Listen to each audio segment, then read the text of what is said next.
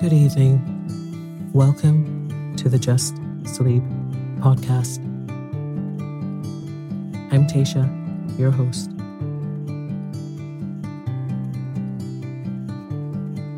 Every week, I will read you an old story to help you relax, put the stressful day behind you, and drift off to sleep.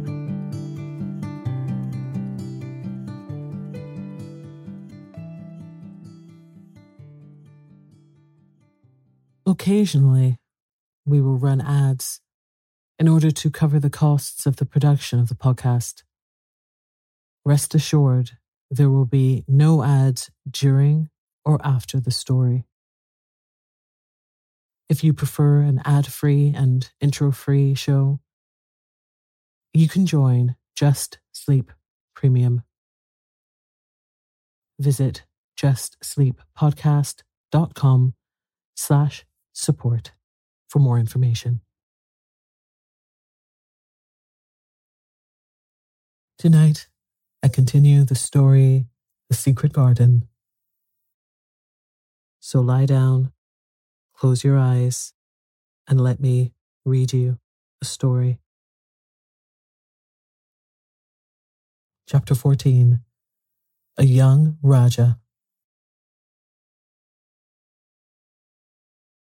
The moor was hidden in mist when the morning came, and the rain had not stopped pouring down. There could be no going out of doors. Martha was so busy that Mary had no opportunity of talking to her, but in the afternoon she asked her to come and sit with her in the nursery. She came bringing the stocking she was always knitting when she was doing nothing else. "What's the matter with you?" she asked as soon as they sat down. "You look as if you've something to say." "I have. I found out what the crying was," said Mary. Martha let her knitting drop on her knee and gazed at her with startled eyes. "You haven't," she exclaimed. "Never." "I heard it in the night," Mary went on, "and I got up and went to see where it came from. It was Colin. I found him." Martha's face became red with fright. "Miss Mary," she said, half crying, "you shouldn't have done it. You shouldn't. You'll get me in trouble." "I never told you nothing about him, but you'll get me in trouble. I shall lose my place, and what'll Mother do?" "You won't lose your place," said Martha. "He was glad I came. We talked and talked, and he said he was glad I came." "Was he?" cried Martha. "Are you sure?" "You don't know what he's like when something vexes him. He's a big lad to cry like a baby, but when he's in a passion, he'll fair scream just to frighten us. He knows we daren't call our souls our own." "He wasn't vexed," said Mary. "I asked him if I should go away, and he made me stay. He asked me questions, and I sat on a big footstool and talked to him about India and about the robins and gardens. He wouldn't let me go. He let me see his mother's picture. Before I left him, I sang him to sleep." Martha fairly gasped with amazement. "I can scarcely believe you," she protested. "It's as if you'd walked straight into a lion's den. If he'd been like he is most times, he'd have thrown himself into one of his tantrums and roused the house. He won't let strangers look at him." "He let me look at him. I looked at him all the time, and he looked at me. We stared," said Mary. "I don't know what to do," cried agitated Martha. "If Mrs. Medlock finds out, she'll think I broke orders and told you, and I'll be packed back to Mother." "He's not going to tell Mrs. Medlock anything about it yet. It's to be a sort of secret, just at first," said Mary firmly. "And he says everybody is obliged to do as he pleases." "Aye, that's true enough, the bad lad," sighed Martha, wiping her forehead with her apron. "He says Mrs. Medlock must. And he wants me to come and talk to him every day, and you're to tell me when he wants me." "Me?" said Martha. "I shall lose my place. I shall for sure." "You can't if you're doing what he wants you to do, and everybody is ordered to obey him," Mary argued. "Do you mean to say," cried Martha with wide open eyes, "that he was nice to you?" "I think he almost liked me," Mary answered. "Then you must have bewitched him," decided Martha, drawing a long breath. Do you mean magic? Inquired Mary. I've heard about magic in India, but I can't make it. I just went into his room, and I was so surprised to see him, I stood and stared. And then he turned round and stared at me. And he thought I was a ghost or a dream, and I thought perhaps he was.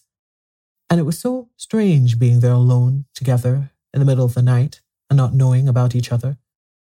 And we began to ask each other questions. And when I asked him if I must go away, he said I must not. The world's coming to an end, gasped Martha. What is the matter with him? Asked Mary. Nobody knows for sure and certain, said Martha. Mr. Craven went off his head when he was born. The doctors thought he'd have to be put in an asylum. It was because Mrs. Craven died, like I told you. He wouldn't set eyes on the baby. He just raved and said it'd be another hunchback like him, and it'd better die. Is Colin a hunchback? Mary asked. He didn't look like one. He isn't yet, said Martha. But he began all wrong. Mother said that there was enough trouble and raging in the house to set any child wrong. They was afraid his back was weak, and they've always been taking care of it, keeping him lying down and not letting him walk. Once they made him wear a brace, but he fretted so he was downright ill.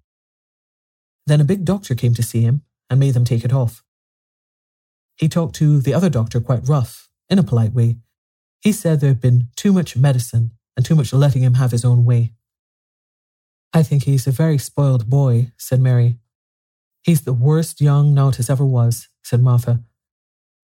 I won't say as he hasn't been ill a good bit. He's had coughs and colds that nearly killed him 2 or 3 times. Once he had rheumatic fever, and once he had typhoid. Mrs. Medlock did get a fright then. He'd been out of his head, and she was talking to the nurse, thinking he didn't know anything, and she said, he'll die this time, sure enough, and the best thing for him and everyone else. And she looked at him, and there he was with his big eyes open, staring at her, as sensible as she was herself. She didn't know what happened, but he just stared at her and says, you give me some water and stop talking. Do you think he will die? Asked Mary. Mother says there's no reason why any child should live that gets no fresh air and doesn't do anything but lie on his back and read picture books and take medicine. He's weak and hates the trouble of being taken out of doors.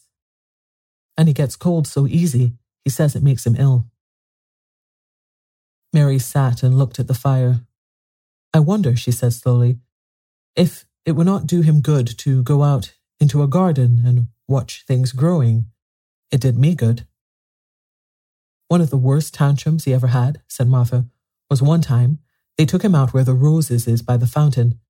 He'd been reading in a paper about people getting something he called rose cold, and he began to sneeze, and he said he'd got it. And then a new gardener that didn't know the rules passed by and looked at him curious. He threw himself into a passion, and he said he looked at him because he was going to be a hunchback. He cried himself into a fever and was ill all night. If he ever gets angry at me, I'll never go and see him again, said Mary. He'll have you if he wants you, said Martha. You may as well know that at the start. Very soon afterward, a bell rang and she rolled up her knitting. I dare say the nurse wants me to stay with him a bit, she said. I hope he's in a good temper. She was out of the room about 10 minutes, and then she came back with a puzzled expression. Well, you have bewitched him, she said. He's up on his sofa with his picture books. He's told the nurse to stay away until 6 o'clock. I'm to wait in the next room. The minute she was gone, he called me to him and says, I want Mary Lennox to come and talk to me. And remember, you're not to tell anyone. You'd better go as quick as you can. Mary was quite willing to go quickly. She did not want to see Colin as much as she wanted to see Dickon, but she wanted to see him very much. There was a bright fire on the hearth when she entered his room, and in the daylight she saw it was a very beautiful room indeed. There were rich colours in the rugs and hangings and pictures and books in the walls, which made it look glowing and comfortable, even in spite of the grey sky and falling rain. Colin looked rather like a picture himself. He was wrapped in a velvet dressing gown and sat against a big brocaded cushion. He had a red spot on each cheek. Come in, he said. I've been thinking about you all morning. I've been thinking about you too, answered Mary. You don't know how frightened Martha is. She says Mrs. Medlock will think she told me about you, and then she will be sent away." He frowned. "Go and tell her to come here," he said. "She's in the next room." Mary went and brought her back. Poor Martha was shaking in her shoes. Colin was still frowning. "Have you to do what I please, or have you not?" he demanded. "I have to do what you please, sir," Martha faltered, turning quite red. "Has Medlock to do what I please?" "Everybody has, sir," said Martha. "Well then, if I order you to bring Miss Mary to me, how can Medlock send you away if she finds it out?" "Please, don't let her, sir," pleaded Martha. "I'll send her away if she dares to say a word about such a thing," said Master Craven grandly. "She wouldn't like it, I can tell you." "Thank you, sir," bobbing a curtsy. "I want to do my duty, sir." "What I want is your duty," said Colin more grandly still. "I'll take care of you. Now go away." When the door closed behind Martha, Colin found Mistress Mary gazing at him as if he had set her wondering. "Why do you look at me like that?" he asked her. "What are you thinking about?" "I'm thinking about 2 things." "What are they?" "Sit down and tell me." "This is the first one," said Mary, seating herself on the big stool. "Once in India, I saw a boy who was a Rajah. He had rubies and emeralds and diamonds stuck all over him. He spoke to his people just as you spoke to Martha. Everybody had to do everything he told them in a minute. I think they would have been killed if they hadn't." "I shall make you tell me about Rajahs presently," he said. "But first, tell me what the second thing was." "I was thinking," said Mary, "how different you are from Dickon." "Who's Dickon?" he said. "What a strange name." She might as well tell him, she thought. She could talk about Dickon without mentioning the secret garden. She'd like to hear Martha talk about him. Besides, she longed to talk about him. It would seem to bring him nearer. "He is Martha's brother. He is 12 years old," she explained. "He is not like anyone else in the world. He can charm foxes and squirrels and birds, just as some people in India charm snakes. He plays a very soft tune on a pipe, and they come and listen." There were some big books on a table at his side, and he dragged one suddenly toward him. "There's a picture of a snake charmer in this," he exclaimed. "Come and look at it." The book was a beautiful one, with superb coloured illustrations, and he turned to one of them. "Can he do that?" he asked eagerly. "He played on his pipe and they listened," Mary explained. "But he doesn't call it magic. He says it's because he lives on the moor so much and he knows their ways. He says he feels sometimes as if he was a bird or a rabbit himself. He likes them so. I think he asked the robin questions. It seemed as if they talked to each other in soft chirps." Colin lay back on his cushion and his eyes grew larger and larger, and the spots on his cheeks burned. "Tell me some more about him," he said. "He knows all about eggs and nests," Mary went on, "and he knows where foxes and badgers and otters live. He keeps them secret so that other boys won't find their holes and frighten them. He knows about everything that grows or lives on the moor." "Does he like the moor?" said Colin. "How can he when it's such a great, bare, dreary place?" "It's the most beautiful place," protested Mary. "Thousands of lovely things grow on it, and there are thousands of little creatures all busy building nests and making holes and burrows and chippering or singing or squeaking to each other. They're so busy and having such fun under the earth or in the trees or heather. It's their world." "How do you know all that?" said Colin, turning on his elbow to look at her. "I've never been there once, really," said Mary, suddenly remembering. "I only drove over it in the dark. I thought it was hideous. Martha told me about it first and then Dickon. When Dickon talks about it, you feel as if you saw things and heard them, and as if you were standing in the heather with the sun shining and the gorse smelling like honey and all full of bees and butterflies." "You never see anything if you're ill," said Colin restlessly. He looked like a person listening to a new sound in the distance and wondering what it was. "You can't if you stay in a room," said Mary. "I couldn't go on the moor," he said in a resentful tone. Mary was silent for a minute. And then she said something bold. You might. Sometime. He moved as if he were startled. Go on the moor? How could I? I'm going to die. How do you know? Said Mary unsympathetically. She didn't like the way he had of talking about dying. She did not feel very sympathetic. She felt rather as if he almost boasted about it.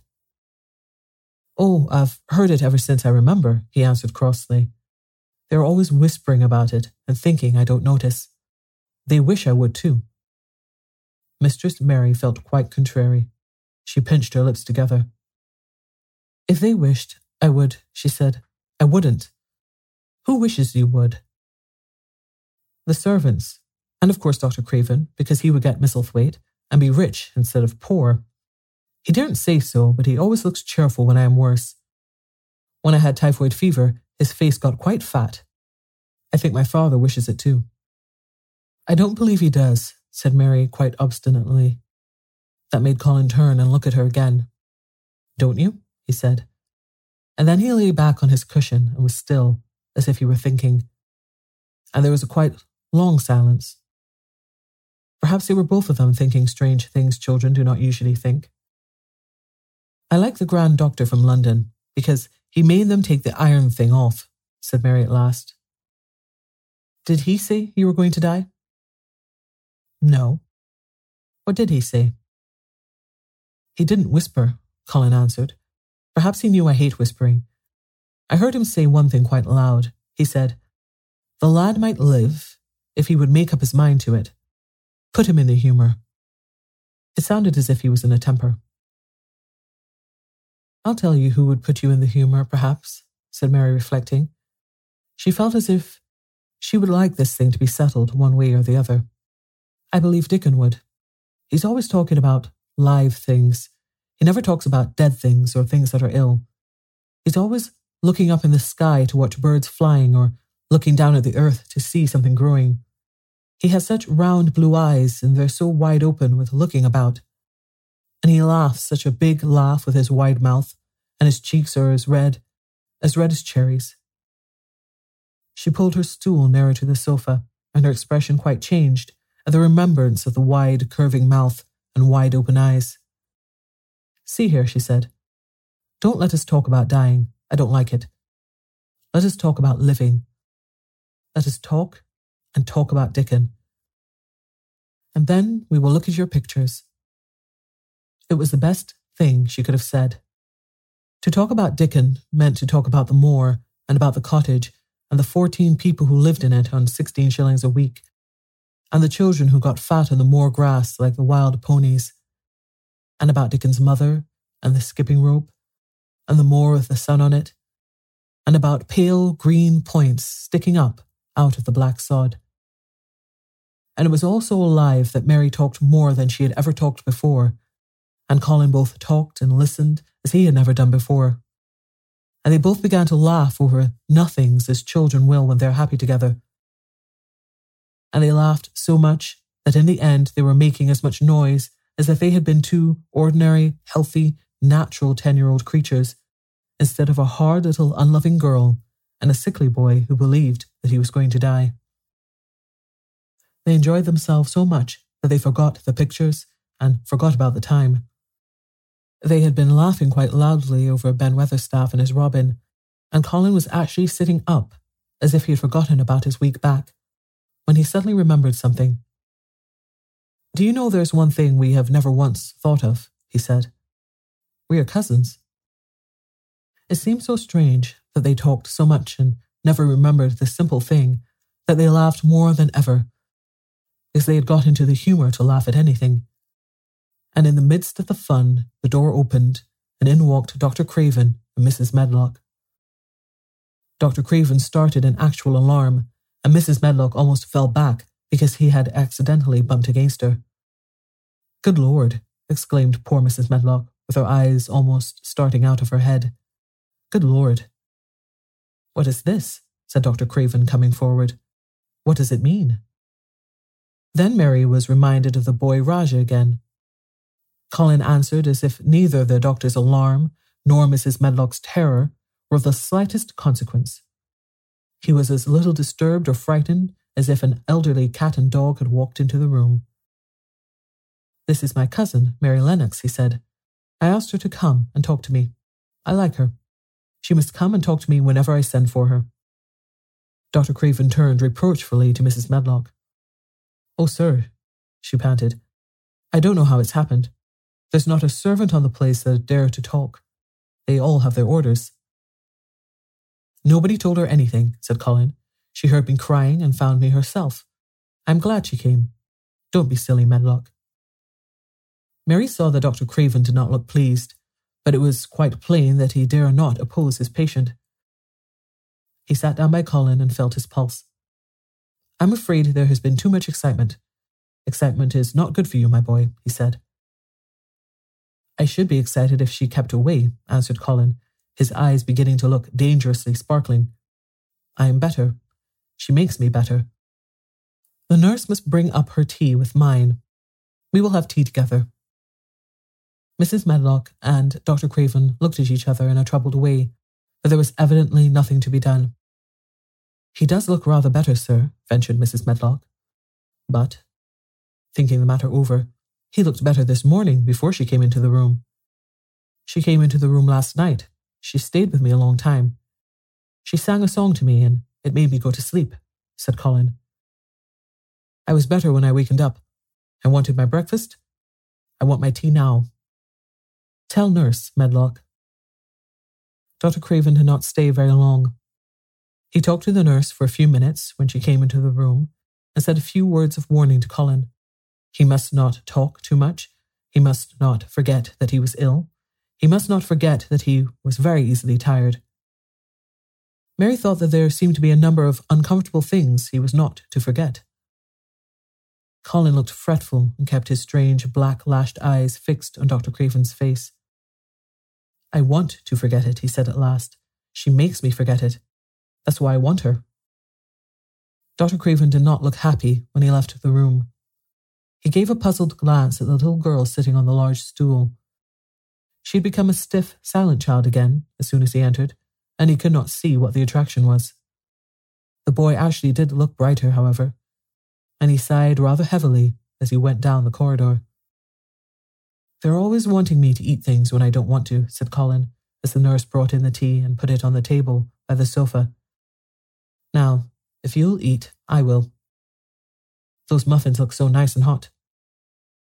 Tell me about Rajah's."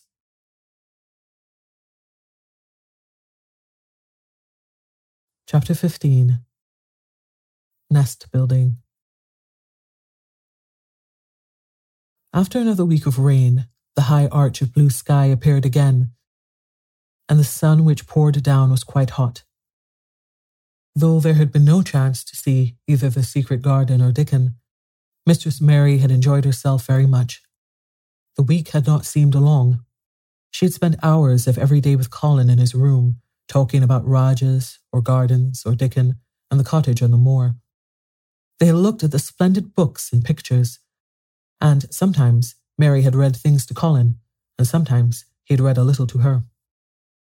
When he was amused and interested, she thought he scarcely looked like an invalid at all, except that his face was so colourless and he was always on the sofa.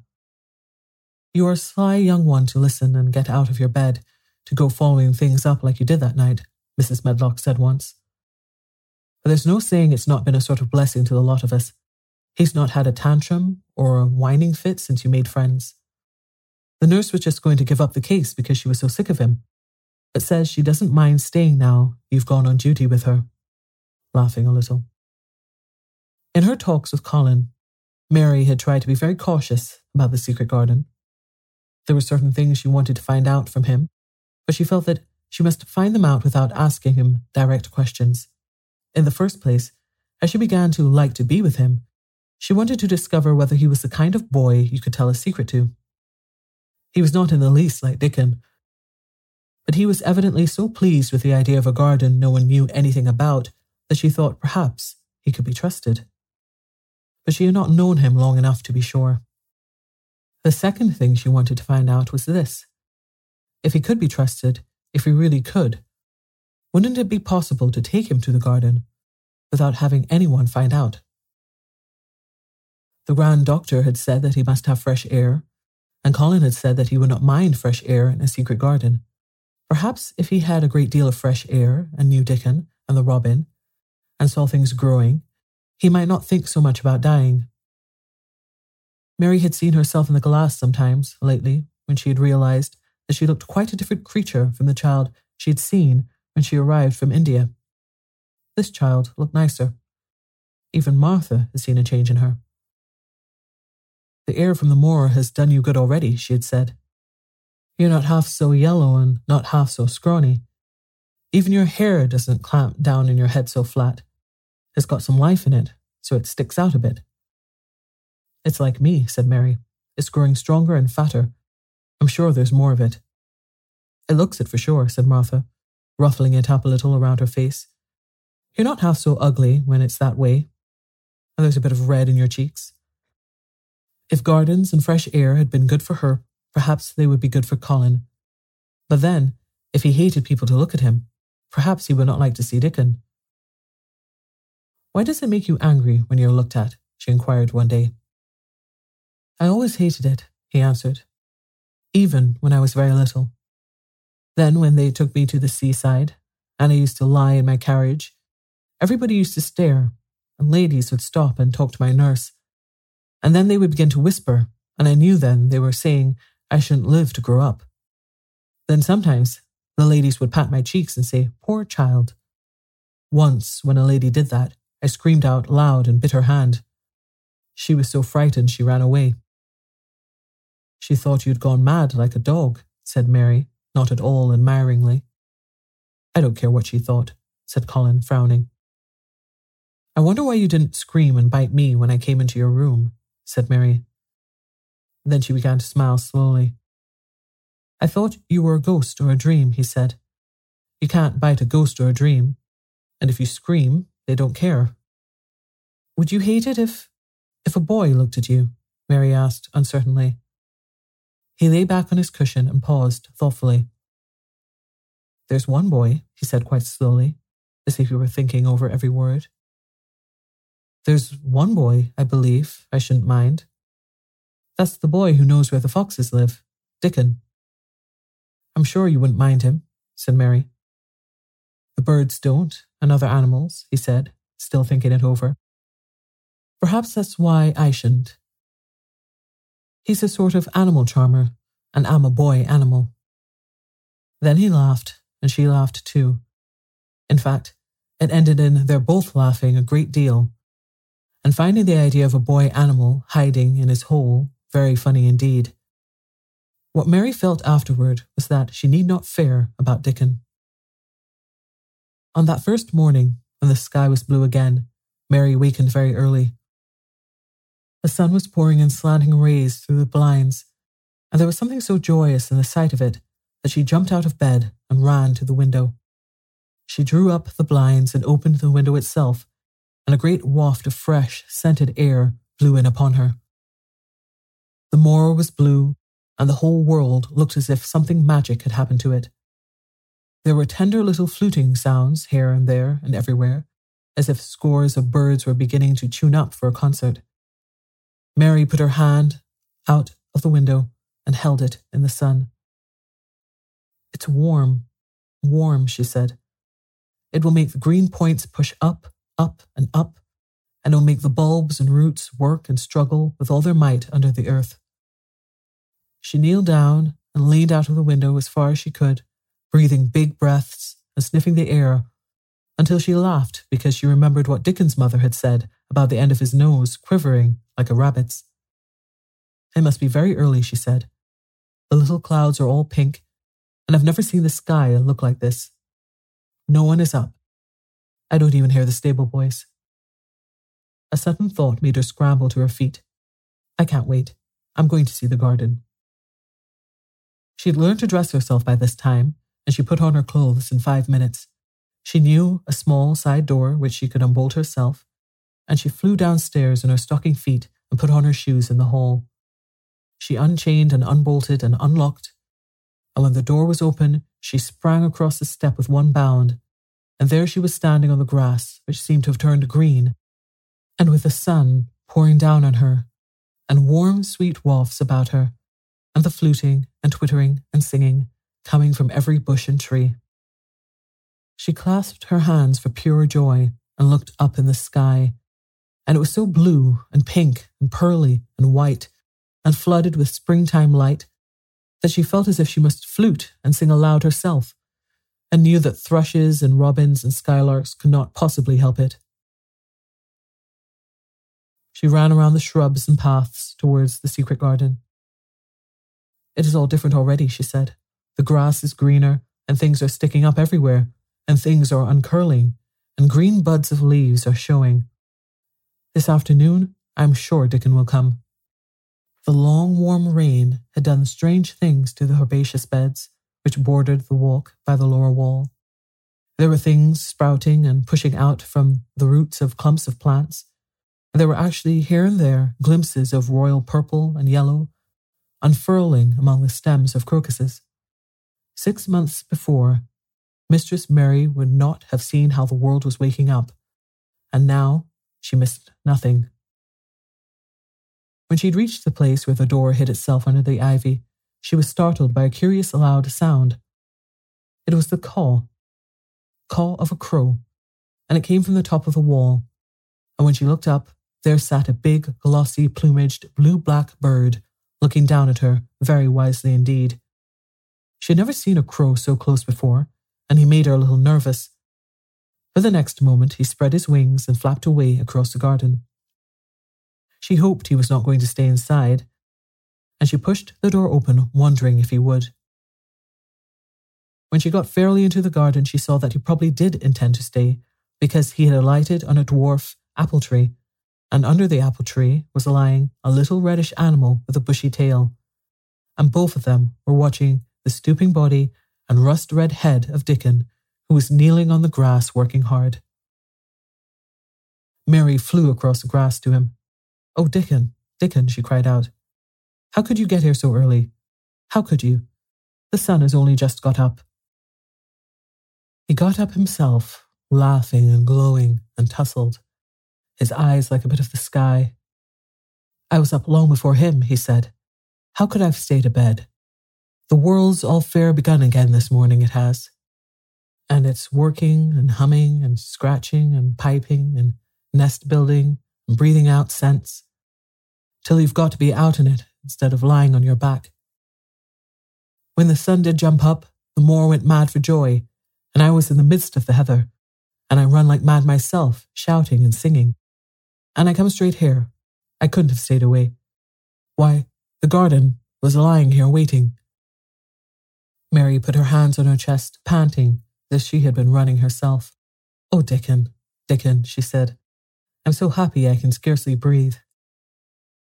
Seeing him talking to a stranger, the little bushy-tailed animal rose from its place under the tree and came to him, and the rook, cawing once, flew down from its branch and settled quietly on his shoulder.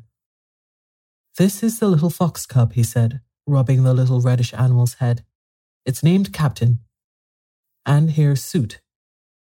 Soot, he flew across the moor with me. And Captain, he run the same as if the hounds had been after him. They both felt same as I did." Neither of the creatures looked as if he were the least afraid of Mary. When Dickon began to walk about, Soot stayed on his shoulder, and Captain trotted quietly close to his side. "See here," said Dickon.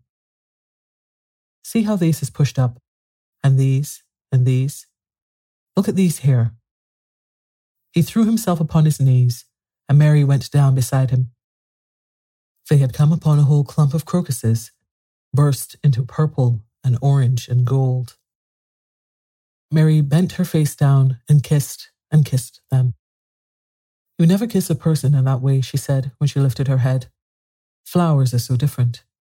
He looked puzzled, but smiled. "I've kissed Mother many a time that way when I come in from the moor after a day's roaming, and she stood there at the door in the sun, looking so glad and comfortable."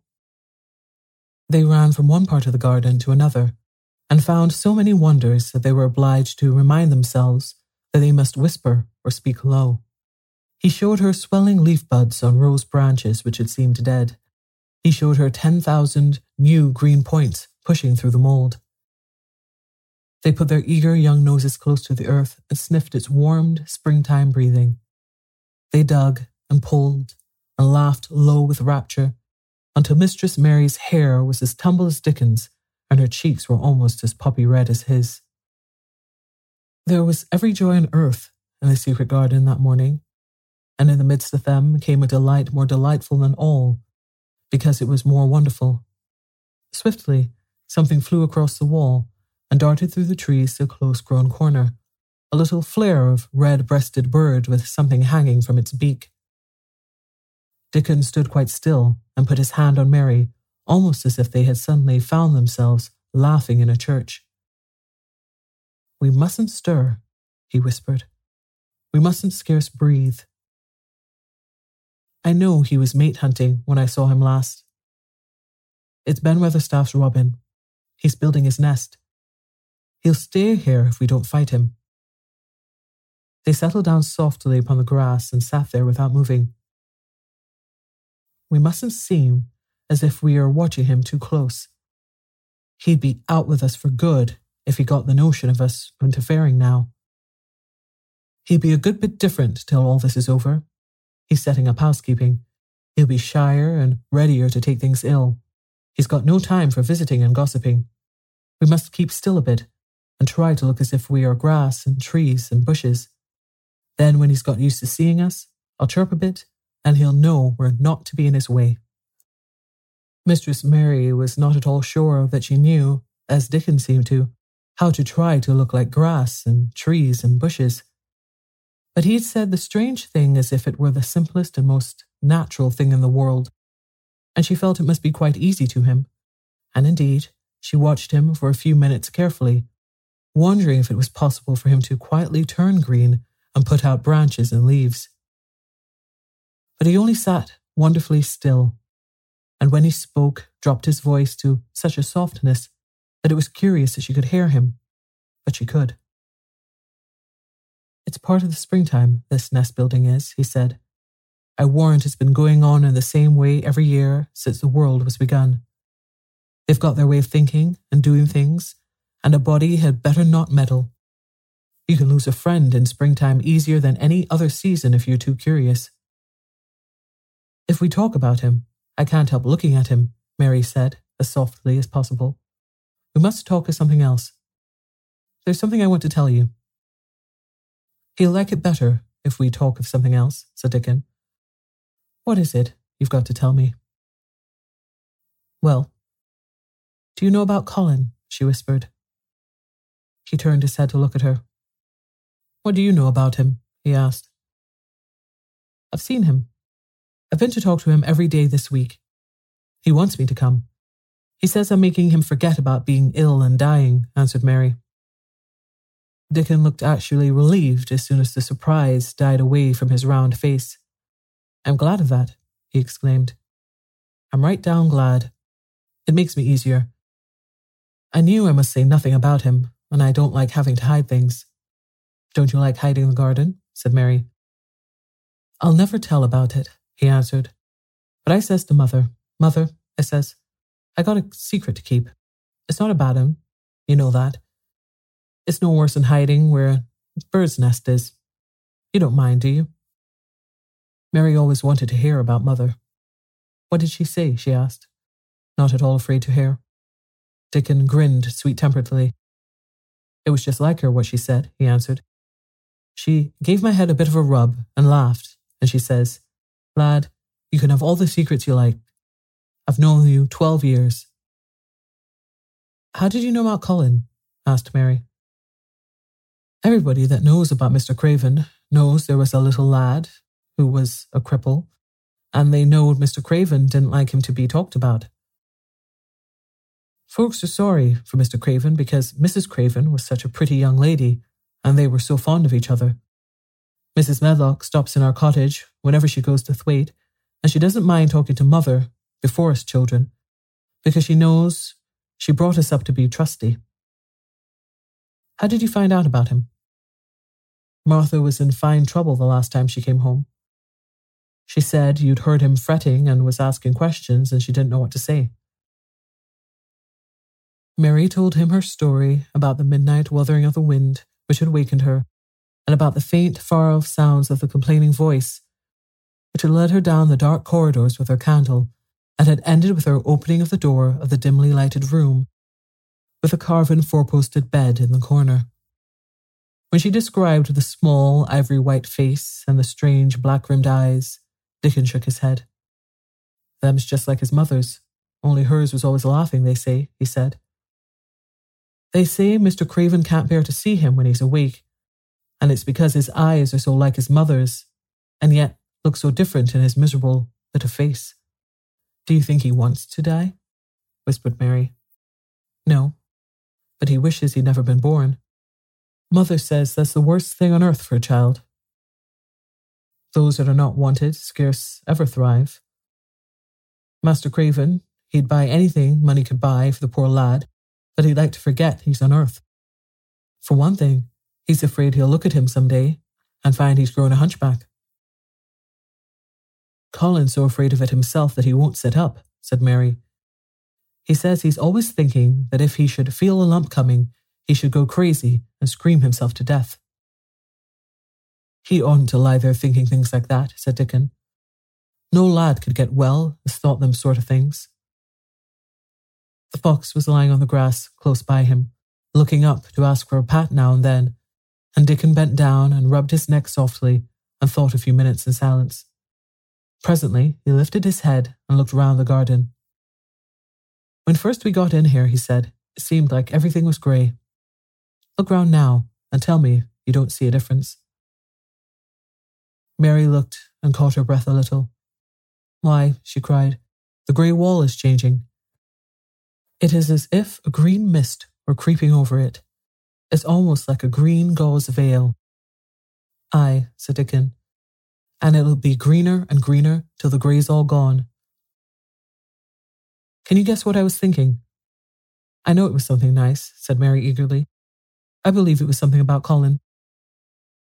I was thinking that if he was out here, he wouldn't be watching for lumps to grow on his back.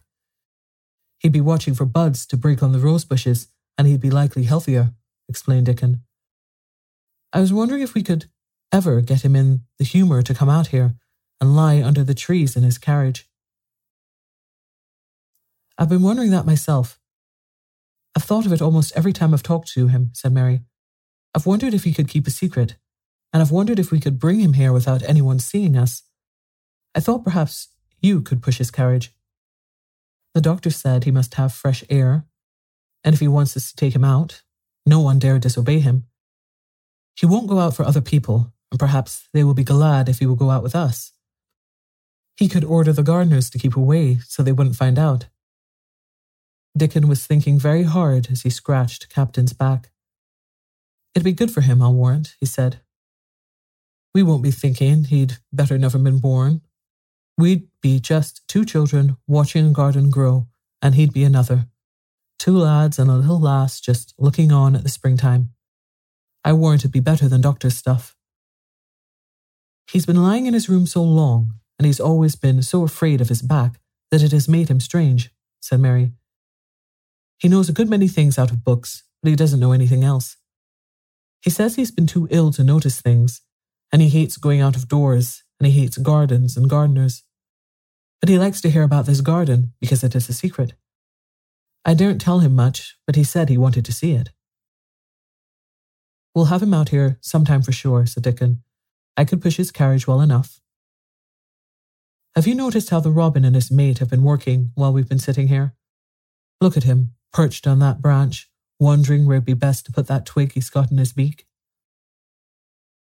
He made one of his low whistling calls, and the robin turned his head and looked at him inquiringly, still holding his twig. Dickon spoke to him as Ben Weatherstaff did, but Dickon's tone was one of friendly advice. "Wherever you put it," he said, "it'll be all right. You knew how to build the nest before you came out of the egg. Get on with it, lad. You haven't got time to lose."